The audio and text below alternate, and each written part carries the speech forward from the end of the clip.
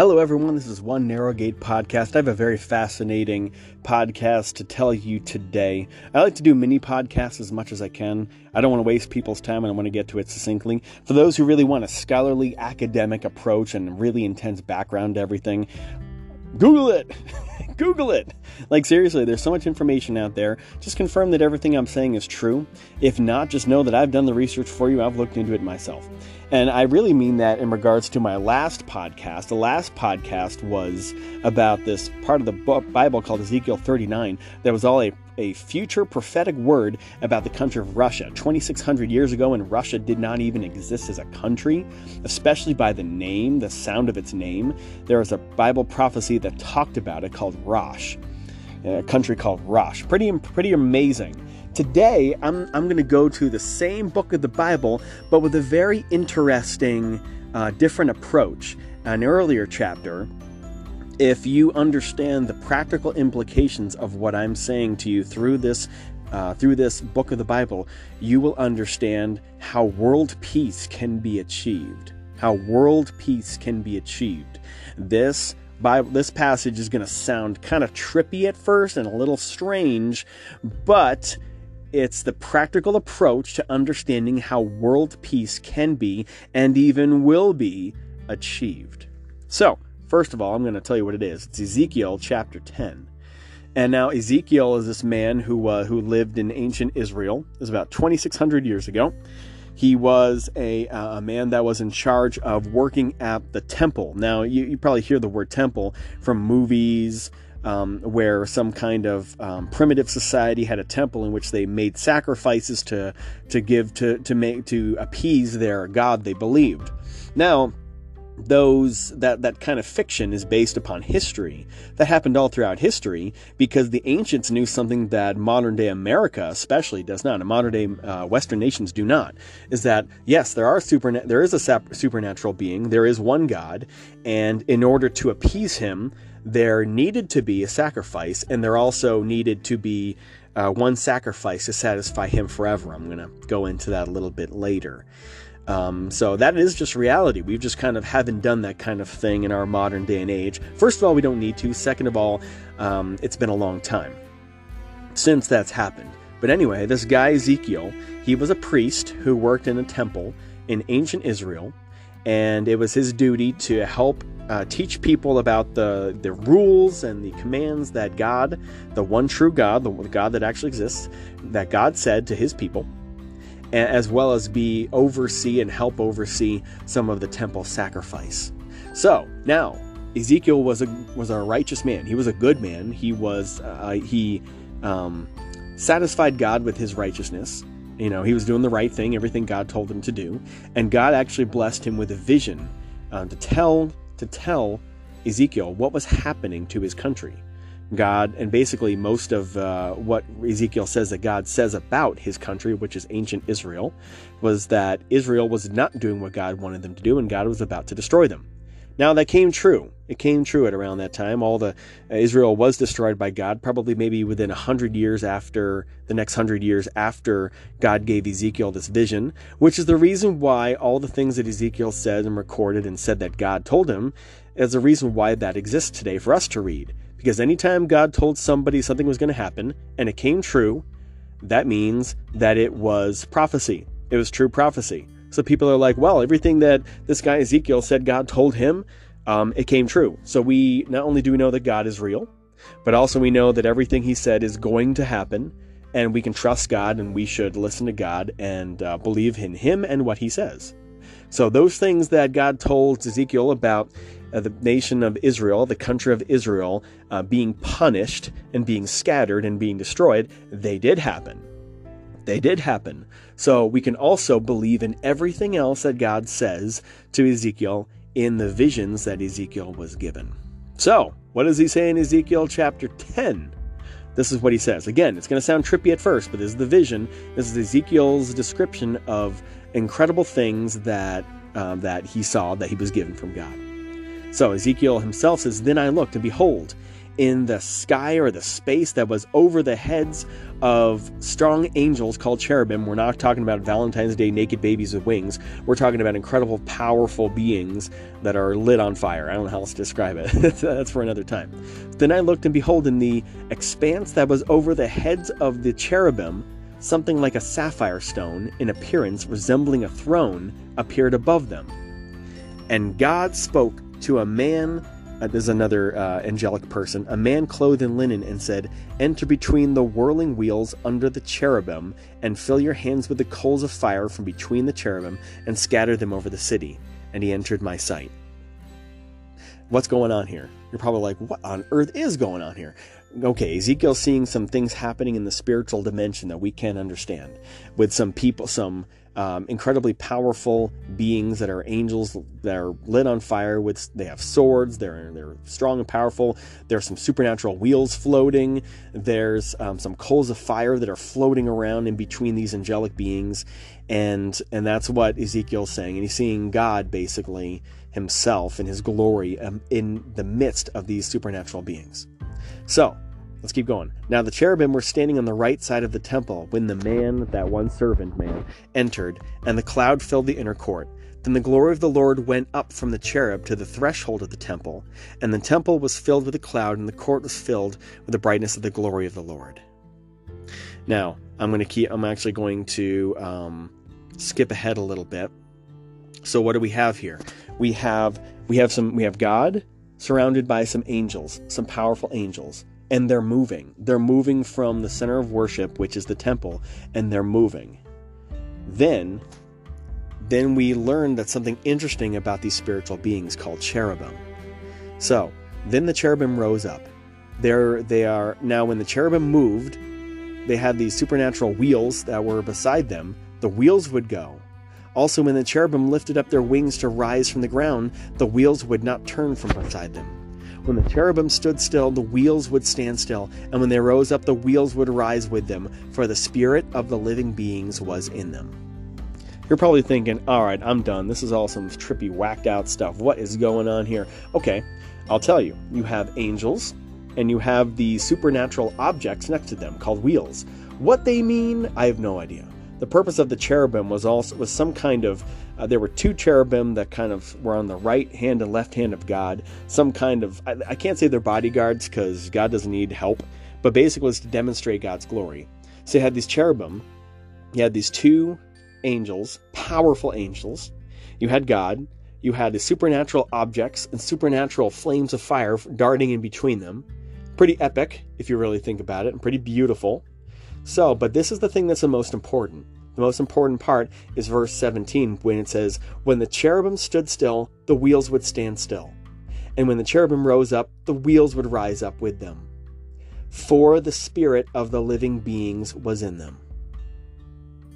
What on earth does that mean? That means that the same spirit of the essence, the spiritual dimension essence that was in these angels was also a part of the wheels. The wheels were connected by spirit to the cherubim. The spirit of the living beings, which are the cherubim, the spirit of the living beings was in them. They were connected. I mean, just imagine you're walking around your house and you're walking to work and your briefcase has a part of your spirit inside the briefcase. So when you walk, the briefcase walks with you. When you sit down, the briefcase sits down. I don't know, whatever that looks like. But imagine you're walking around and whatever object is connected to you, it also does what you do. I don't know if you've been to a toy store looking for toys for your kids, and you see this really cute looking kind of electronic moving, I don't know, say penguin. And you're like, okay, this looks really cute. You press it, it lights up, it starts flapping its wings and going, "Hey, how you doing?" or singing a little stupid song. Then next thing you know, there's like 8 other little robotic animals that all light up at the same time and say something at the same time. They're all like, "Hey, how you doing? Hi, hey, how you doing?" Like, I don't know about you, but that freaked me out the first time I saw that. I didn't know all these things they're all from the same company, they're all made the same, and they all are supposed to work together. You turn on one, the rest of them start talking. It's kind of freaky at first, but then after a while, like, wow, this is kind of engaging to see them all move as one. To see them all move as one, all together, saying the same thing. It's like, wow, this is crazy. But it's almost like they have, and now they probably have all Bluetooth. Just like, we play a song from our phone, it connects to a Bluetooth speaker, and they have the same kind of mechanism within them, so they work together in unity.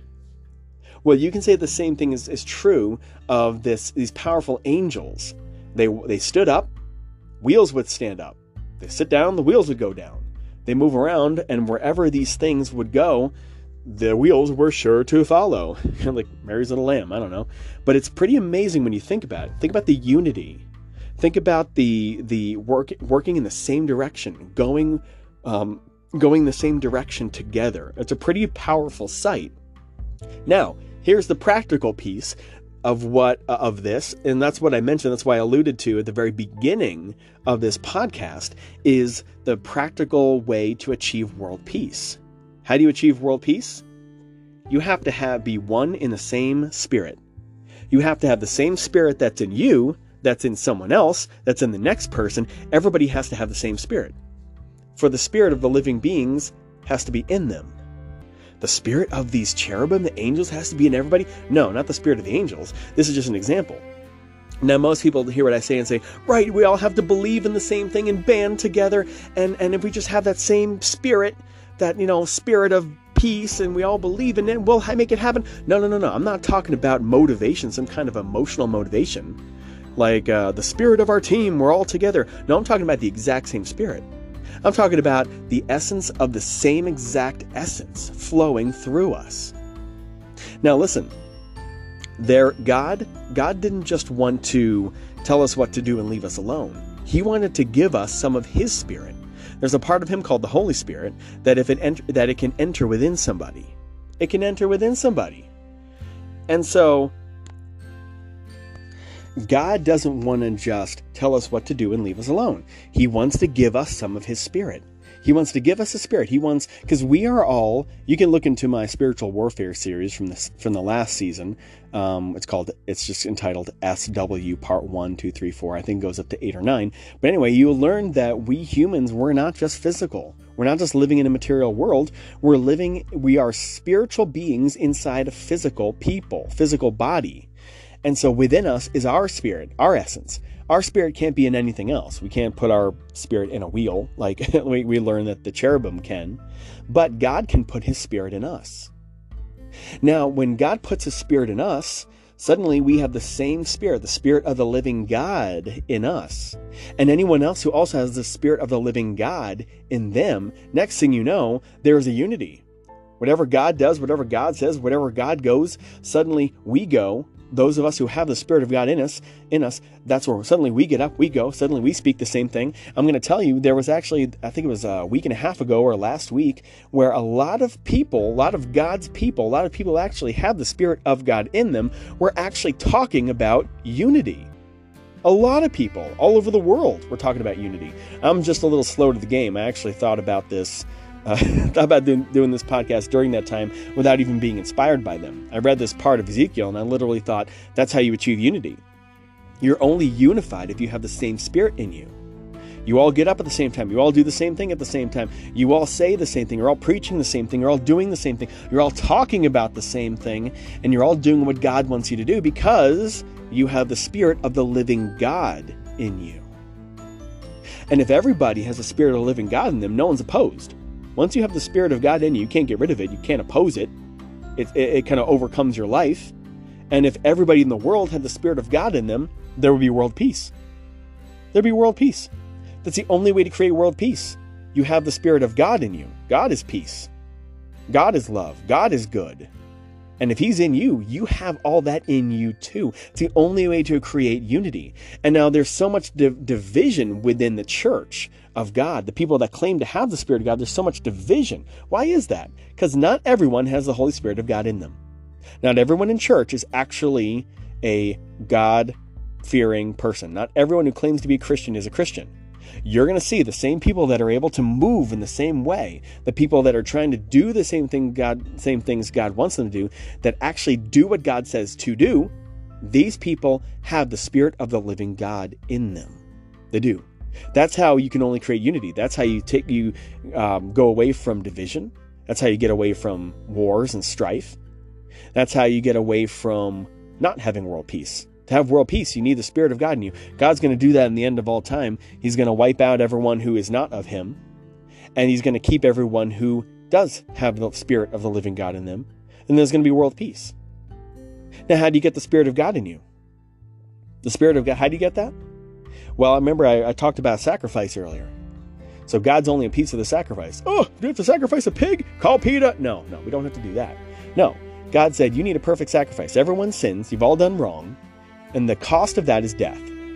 Now, someone has to pay that cost. Someone has to die, or something has to die to appease me because of the wrong that you've done. Well, God himself became that sacrifice. When he became a man, he came down as a man named Jesus, and he took that cost for us.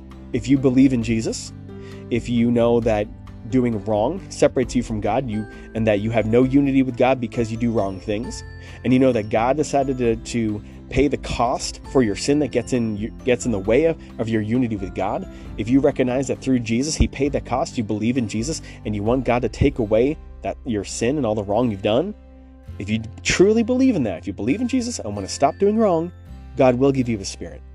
Suddenly, you're in union, you're in unity with God. You have the Spirit of the living God in you. And because you believe in Jesus, you actually are one of the few people that are actually part of the world peace remedy. That the remedy of world peace is having the Spirit of the living God in you, and everyone's united together because they have the Spirit of the living God in them. When God gets up, we all get up. When God moves, we all move. Whatever God says, whatever he wants us to do, we are able to do it because we have a part of God in us. It's a very strange teaching, I will be honest, but it's extremely powerful. And if you pay attention to it and if you believe it, it could change your life. You could be in unity with God. If this is really confusing, keep listening to my other podcasts so you have a little more understanding into this. But just know that the only way to achieve world peace is to have the same Spirit within us. Like a Bluetooth. We're all connected to the same Bluetooth. We're all able to do the same things. And we all can connect to each other. And the only way to connect to each other with having the same attitude, the same spirit, the same mind, is to have the Spirit of the living God himself in us. And that's what we learn from this obscure book of the Bible called Ezekiel. A very big book with some crazy visuals. And I hope you didn't all just drop off the face of the map, whoever's listening to this, just because I started talking about wheels and angels and coals of fire and things like that. I'm glad if you actually got to this part of the podcast. Good for you. I'm proud of you. You made it through. Just know that you can achieve unity. You can be a part of the world peace remedy by believing in Jesus with all your heart, and you can have the Spirit of the living God in you. Stay tuned for more podcasts. We'll talk about more of this later. And also check out my Salvation series. Salvation series talks about how people what it looks like in history for people to have believed in Jesus, for Jesus to have saved them, forgiven them, and as well as for God to put his Holy Spirit within people.